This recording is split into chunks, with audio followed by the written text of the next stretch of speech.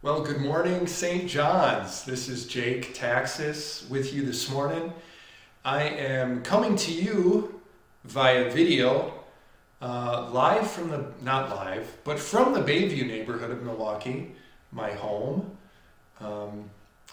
preaching to you guys in that camera, somewhere out there in the world, in your pajamas, with your morning coffee, whatever you're doing. Thanks for joining us in worship this morning at St. John's. It's always good to be with you guys, even if it's in digital format. So thank you so much for having me. Our passage this morning is from Daniel chapter 6, and it's a longer passage, so I'm just going to read through it and then we'll dive in. So this is Daniel chapter 6, verses 1 through 10 and 16 through 23. It pleased Darius to appoint 120 satraps to rule throughout the kingdom, with 3 administrators over them, one of whom was Daniel. The satraps were made accountable to them so that the king might not suffer loss.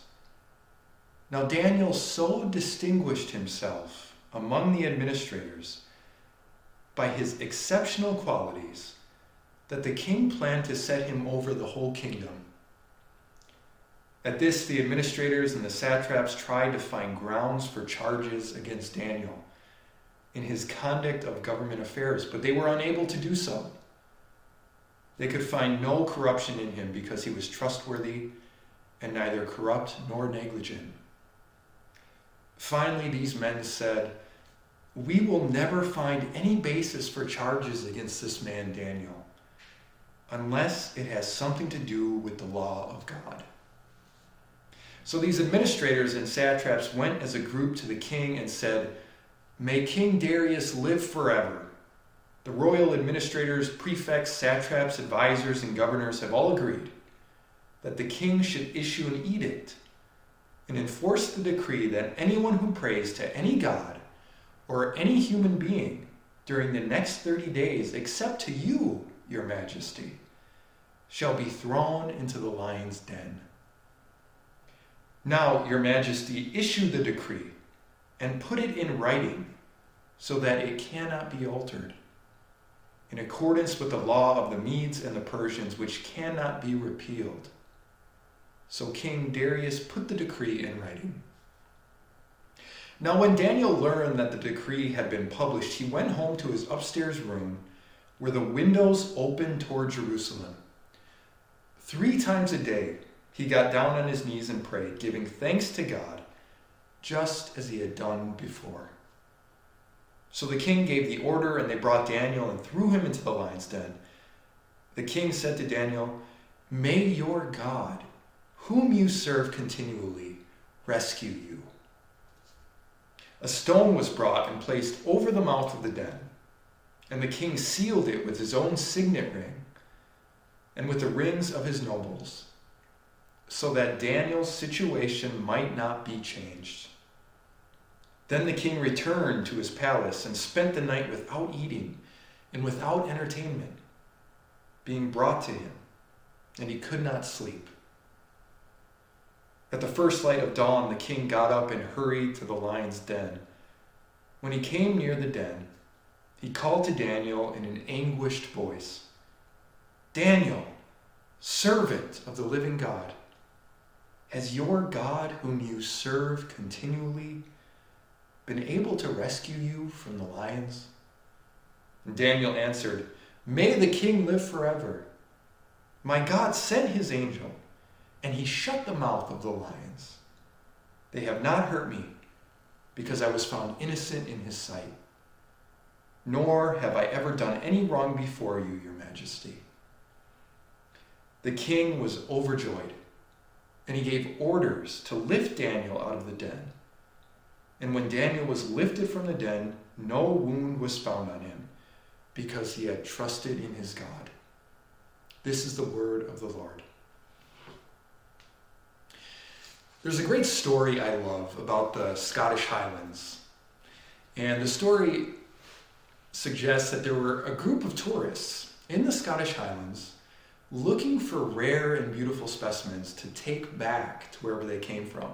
Things like plants, maybe things like rocks. And they spotted this beautiful, rare plant positioned right in the side of a super high cliff. And they met together and they saw this beautiful plant and they determined, there's really no way we can get to it from the bottom, and there's really no way we can get to it from the top. But just that moment, they happened to see a shepherd and his young boy tending a flock of sheep. And so they approached the young boy with an idea and an offer. They asked the young boy if they could actually lower him down from the top of the cliff with a rope so that he could collect the plant for them.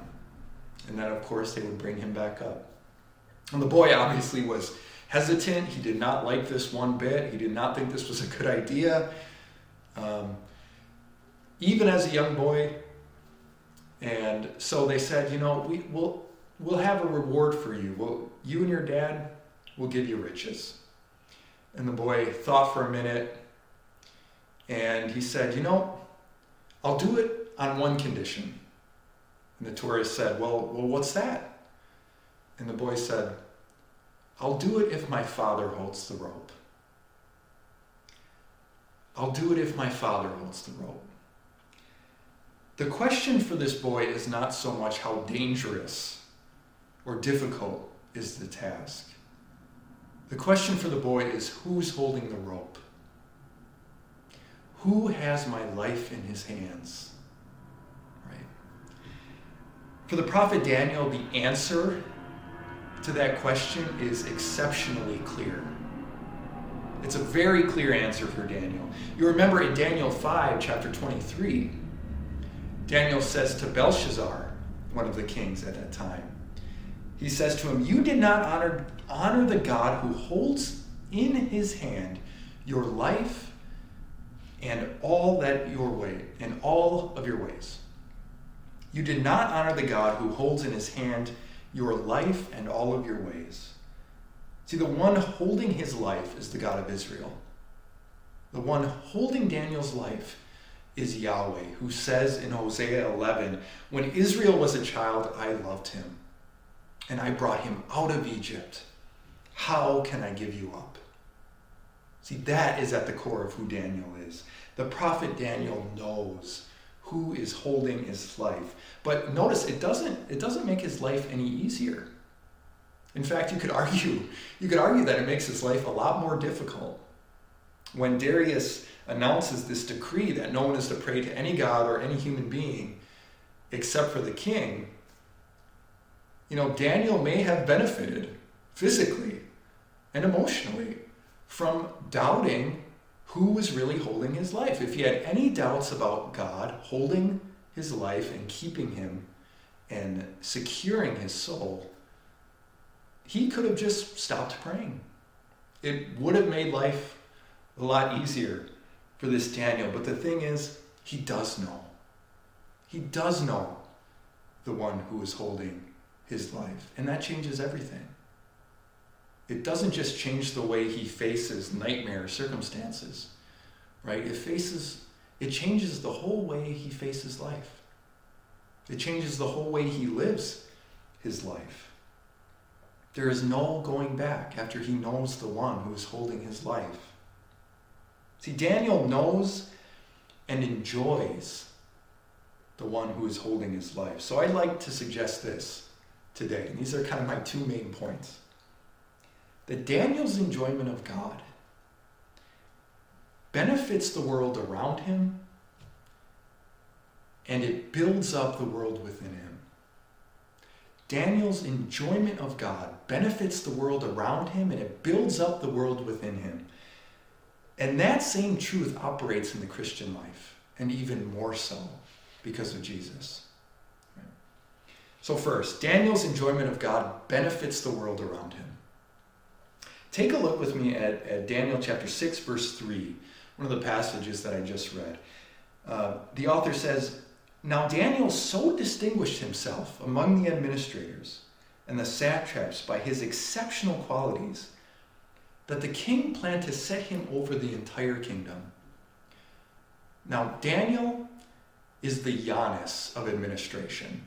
He is the MVP of civic engagement and organization. He is a pro at this stuff. He's exceptionally good at it, and people begin to notice. They begin to notice his skills, so much so that he's about to get an enormous promotion. People start to get jealous. Right? He's on pace to become the second in command, head over that whole region of the empire. The text says that he has exceptional qualities. And some older translations say he has a spirit of excellence, this Daniel. Is he just gifted? Does he just have natural talents that he uses?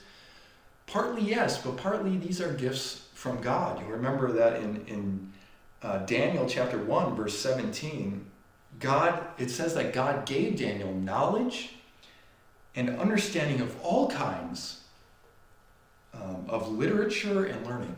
So he has this beautiful knowledge given to him from God that he's actually putting into use. Along with that, he has the ability to understand visions and dreams. So this is a talented guy. He is the Giannis of administration, the MVP, as it were. But that doesn't really explain everything, does it? Because we all know talented people who fail to reach their own potential. Right? But Daniel is different. I would even say that Daniel is weird.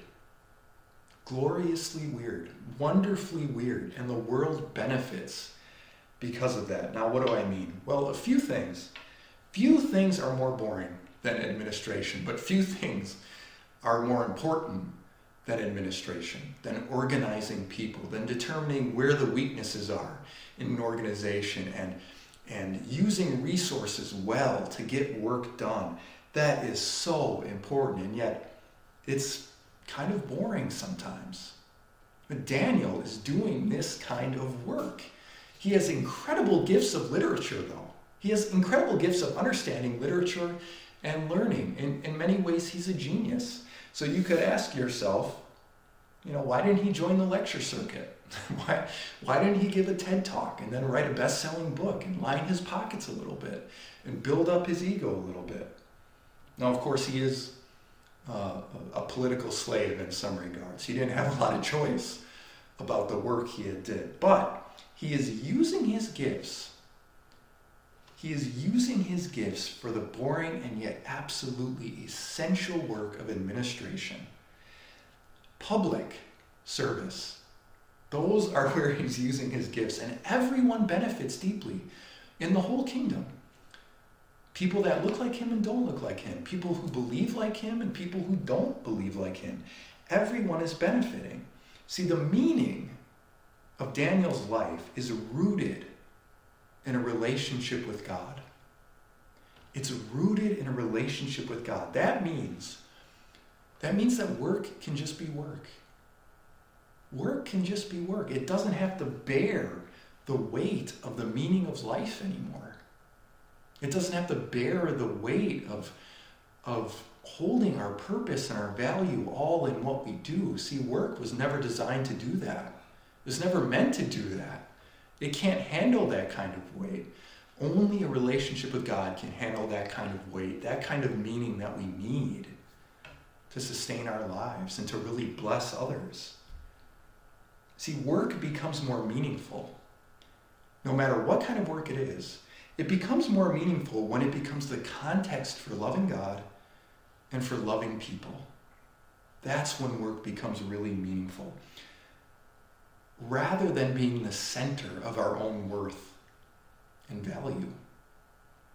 As I said, work was never meant to do that. This is what it becomes for Daniel. It becomes a context for loving God and loving people. Whatever your work might be, teacher, construction worker, car salesman, farmer, grocery store clerk, sales associate, police officer, lawyer, janitor, pastor, anything, whatever your work is, if you know the one who's holding your life, if you are enjoying his love and his delight in you, if you're delighting in the way he sees you because of what his son has done for you, if you're holding on with your core to who he is then that's going to change your life, right? If you're relishing the freedom that comes from knowing that your life has deep and lasting meaning, then that is going to shine through your work. It's going to shine through your work like a flame shines through a Chinese lantern. It just glows. It's going to glow outward to the world, and the world around you will begin to benefit. That's what's happening with Daniel here. See, your work can reflect who you already are, instead of your work telling you who you are, instead of your performance telling you who you are, instead of your boss telling you who you are. You're back in the driver's seat of your life when your meaning is placed in the one who has given up everything for you. And that's what happens for Daniel. Let's look at chapter 6, verse 4. It says, the other administrators could find no corruption in him. They could find no corruption in Daniel because he was trustworthy and neither corrupt nor negligent. See, he's honest. He's dedicated. He's careful. Everyone gets blessed by his enjoyment of God. The whole world around him gets blessed. See, these guys were jealous of his skills. And so they thought, we're just going to do a deep vetting. We're going to dive deep into the background of this Daniel. And we know he's like us. We're going to find something that is really embarrassing and very dark. And we're going to bring it out for the world to see. But they could find nothing. Instead, they find incredibly that this Daniel is shockingly and weirdly good. He is a good man. He is a humble man. He is a man who is placing his meaning in God's hand. You see, God is holding on to his life, and it changes the way he lives life. And when these guys try to bring up dirt on him, they find nothing. Right? They find a humble man who has submitted himself to a loving God. See, so they decide to go after his faith. They put his convictions in their crosshairs.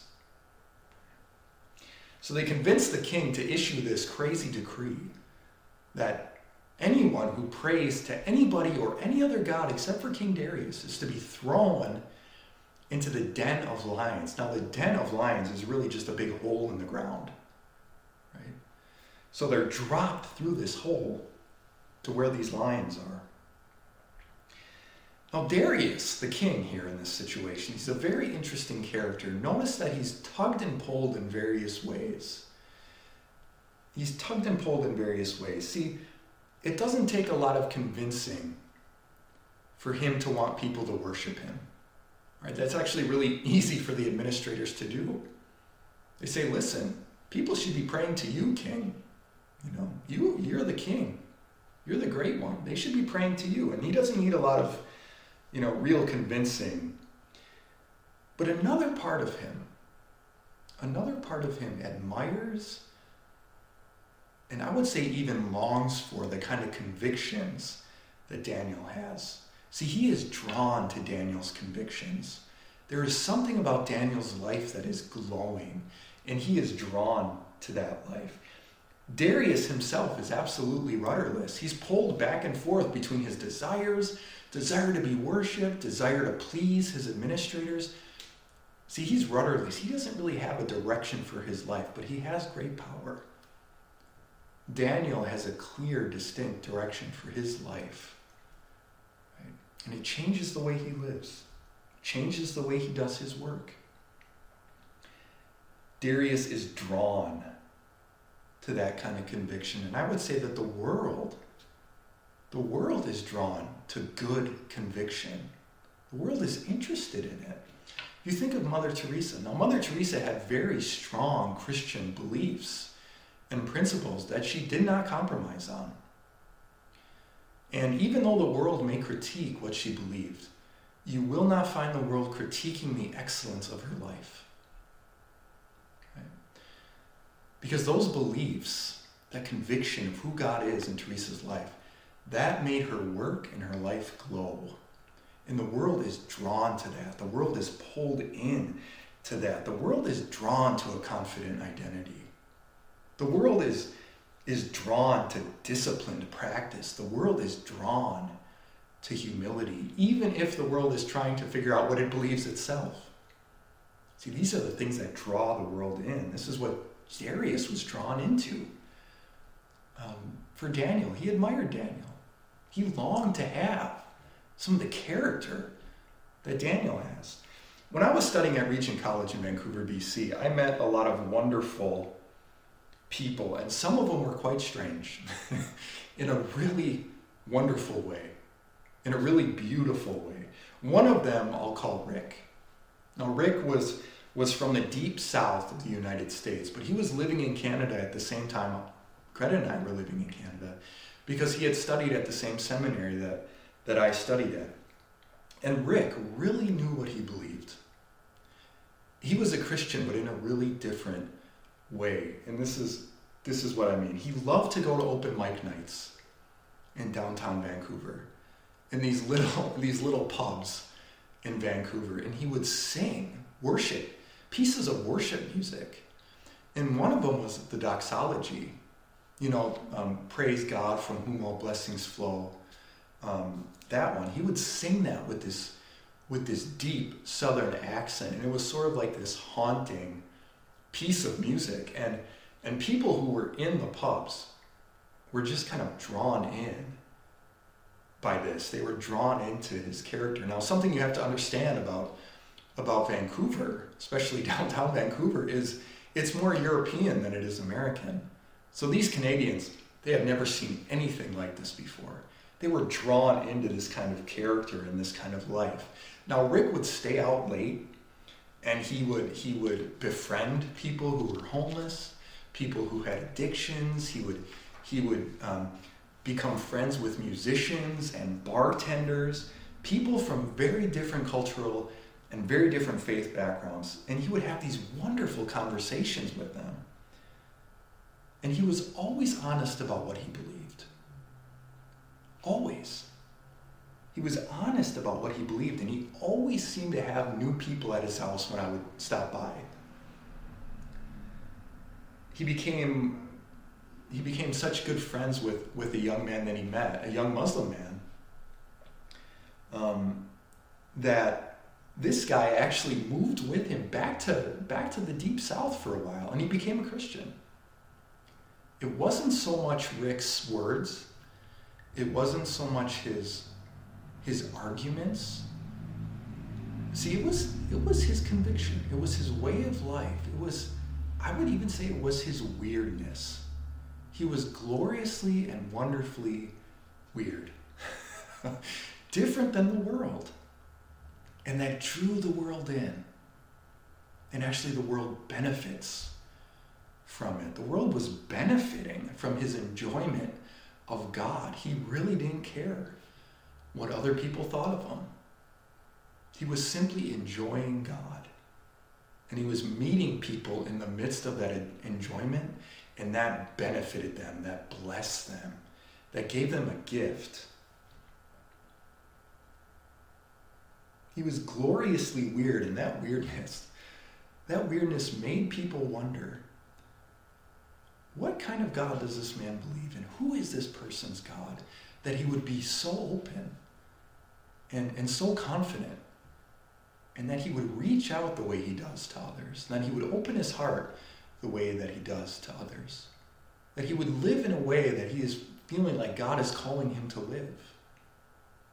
Who is the God of this guy, of this Rick?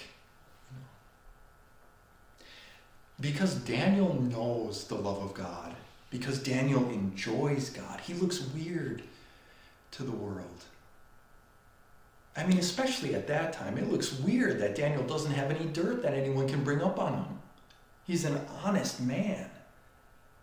That's weird to the world. But Daniel knows there's a real Father holding his life. There's a real Father at the core of who he is.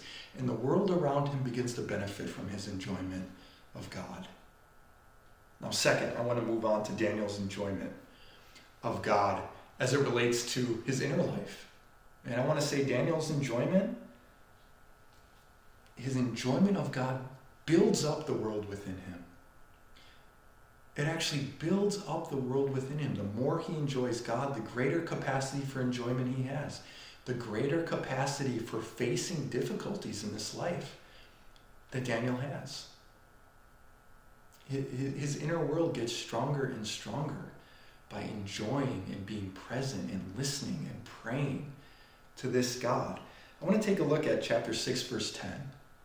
It says this, "Now when Daniel learned that this decree had been published, he went home to his upstairs room where the windows opened toward Jerusalem.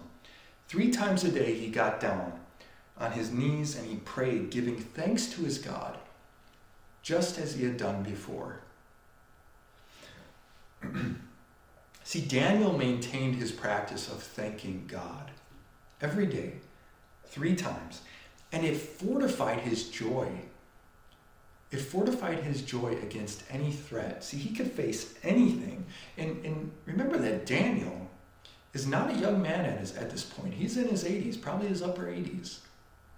And so he has been living a life where he is regularly, every day, opening his own heart up to God, enjoying the love of this Father.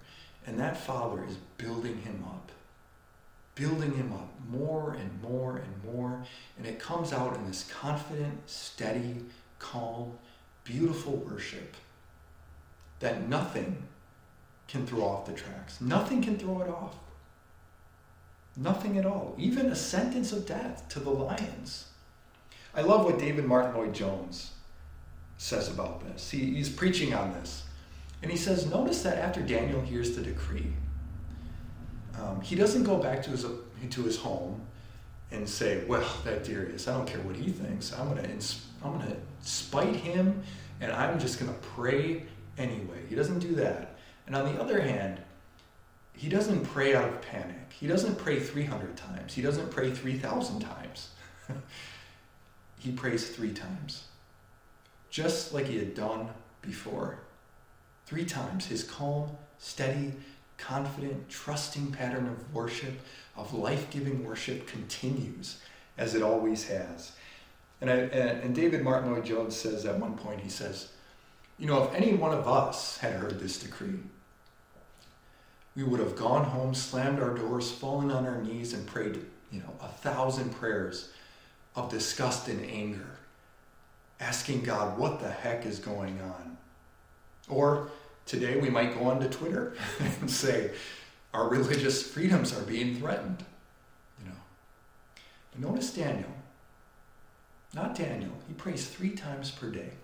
And he continues, even in the midst of this terrible threat. His world within him is, even in the midst of this, is being built up to face anything.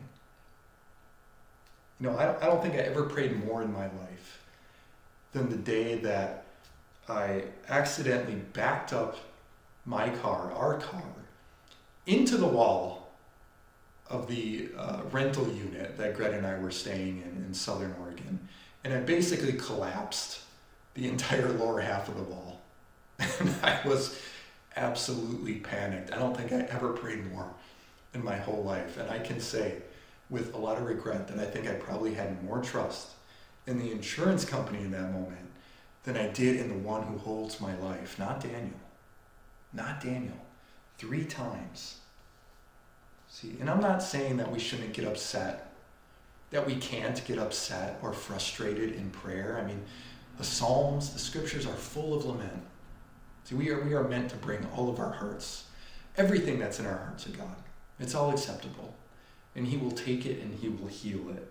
Not at all. The question is the pattern of worship that we are setting day after day. See, Daniel knows the one who is holding the rope of his life. That's the one that he knows. That's the one that he meets with regularly. It's like gathering with your spouse for dinner every night. It's like meeting with your best friend for coffee every week, right? It's maintaining those connections that give you life. A pattern of deep connecting with God, who is the one who's holding your life. That's what Daniel has. That is what's building up his life, and that's actually what's benefiting the world. And it's giving him the power to face anything. Now, at the end of the story, we find Daniel alive and well in the midst of what some paintings will reveal as sleeping lions, content lions. You know, some of those great old-time paintings where the lion head is laying over Daniel. They're just sleeping peacefully and Daniel's just hanging out in the den. I love that stuff. But you'll recall that the king is a nervous wreck all night. He doesn't watch Netflix. He doesn't order takeout. He doesn't do anything fun. He's just worrying about this Daniel because he's drawn to his character. He knows this man is good. He knows this man is special. And so he runs first thing in the morning to the den, to the lion's den, to see what has become of this Daniel, of this man whose own enjoyment of God benefits the world around him and builds up the world within him. He goes to see what has happened with this Daniel. Now, if this is true of Daniel, that he benefits the world around him and builds up the world within him, and I think it is. If that's true of Daniel, then it's even more true of the Christian because of Jesus. Now, what do I mean? I mean Napoleon Dynamite. And I know I look a little bit like Napoleon Dynamite, but get that out of your heads for a moment, okay? The film Napoleon Dynamite came out maybe 18 or 19 years ago or something like that. Now, on the surface, it looks like a meaningless film, but actually there are deep Christian themes in this film. And one of them is this. If you've seen the film, you know that there's a young immigrant, a high school student named Pedro, who moves to rural America and starts going to high school. And he befriends this very intriguing young man named Napoleon Dynamite, who's a young high schooler himself, but he has the most interesting habits and interests in the world. I mean, he's just a strange young man. He's gloriously weird, right? So Pedro and Napoleon, they befriend one another. And Pedro decides to run for school president, and he's going up against the most popular girl in school. Right? This is the most popular girl in school. And for her skit, because they're going to be voting for president, and they give a speech and they give a skit. And for her skit, she gives this beautifully choreographed musical piece and dance with her friends that rivals anything from Hamilton. Right? It's like a high production, beautiful thing that she does. And she stuns the crowd and they all applaud. And Pedro, he looks so defeated already when he's coming up to the podium.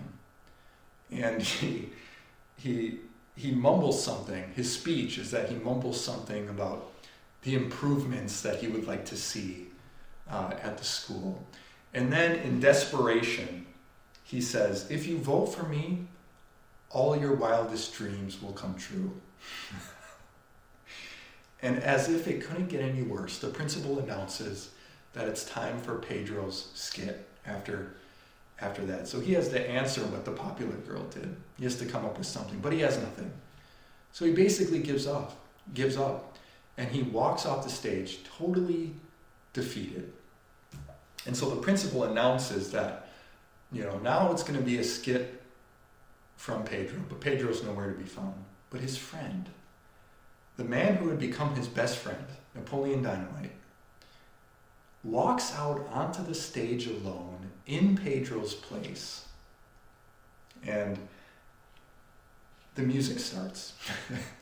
Napoleon is sitting there looking at the audience, and you're just thinking this is going to be an absolute disaster. But Napoleon Dynamite dances one of the most memorable dances in cinematic history. And if you haven't seen it, it's on YouTube.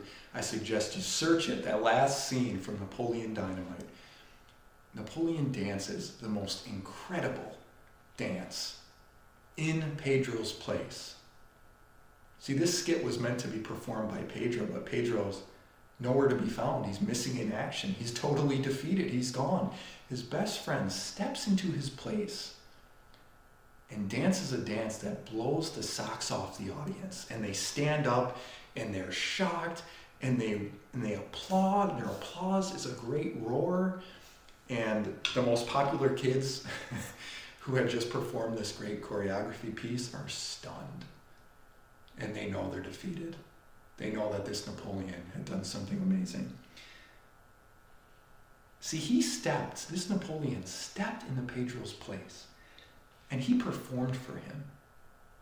He took Pedro's spot, and he won the victory for Pedro.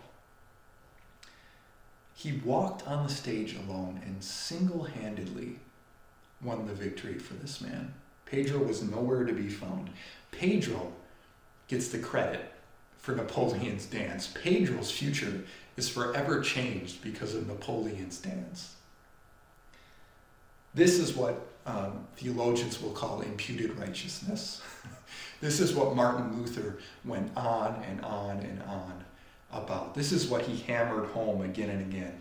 And Luther's big thing was, it is the righteousness of God that we have been given through Jesus, that Jesus' own righteousness as the Son of the King, it now belongs to us.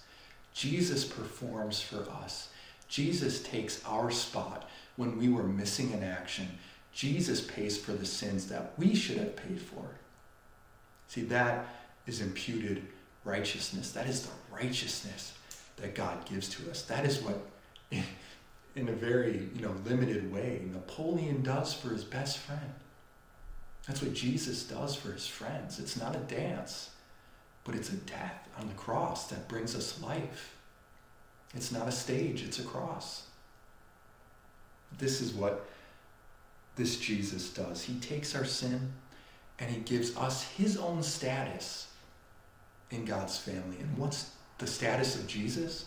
It's that of a cherished and beloved son. That is who Jesus Christ has made us. We are children of God because of him. Now in the Gospel of Luke, we see a man sprinting in excitement in the very wee early morning hours toward the tomb. And he's not a king like Darius. His name is Peter. And he's sprinting toward a tomb because he's gotten word that Jesus is not dead. That actually the one that he had been basing his life on, the one that he thought was holding his life, actually this one is alive.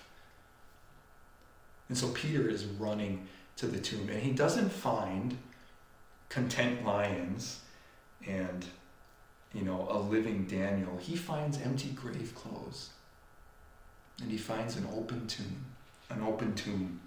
See, Daniel was spared from the lions because of God's grace. But Jesus Christ died in the jaws of the only real lions that can really defeat us: sin, death, and the devil. He died in those jaws to give us a grace that we can never lose. See, Jesus Christ is the real Daniel. He's the truer Daniel. Daniel is spared because of his innocence. But Jesus Christ offers up his innocence. He offers up his perfect life to place us firmly in the hands of the Father so that we can never lose his love. See, this Father is clinging onto our lives. He is holding our lives. He is keeping our lives forever because of what Jesus Christ has done. See, Jesus went into the den that was marked for us. He paid for our sins. And Daniel knows that God is holding the rope of his life. And we as Christians know that Jesus Christ, because he went into the den that was marked out for us, we know that Jesus Christ has firmly placed us into God's family as his children. This Jesus has firmly placed us into God's hands so that God, Yahweh, is holding our lives. He is keeping and securing our lives forever. He is our true Daniel. He is our true Daniel. We are free because of this Jesus and what he has done for us. So that our work can actually bless those around us. It can just be work. Even as our inner lives are being built up, the inner world within us is being built up so that we can face anything in the world. We are free because of what this Jesus has done. Praise be to the God of Daniel. Let's pray. Gracious God, I want to thank you for being the God that you are. I want to thank you that you are the one holding our lives in your care. And that because of you, our work can just be work. Our work doesn't have to hold the meaning for our lives. Instead, we know where our meaning comes from. That meaning comes from you. And Lord, our prayer and our worship and our lives of thanksgiving can be confident and secure and steady and calm. That we can come to you peacefully and with confidence because we know that you are working and that you have saved us. We haven't done anything to save ourselves. You are the one building up our inner life. Lord, I thank you that you are good. I thank you that you are the God of Daniel. I thank you that you are the Father of our Lord Jesus, and we are part of your family now. We pray all of this in your name. Amen.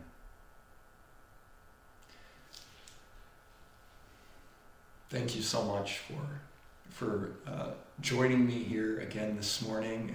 It's an honor and a pleasure to be with you guys at St. John's.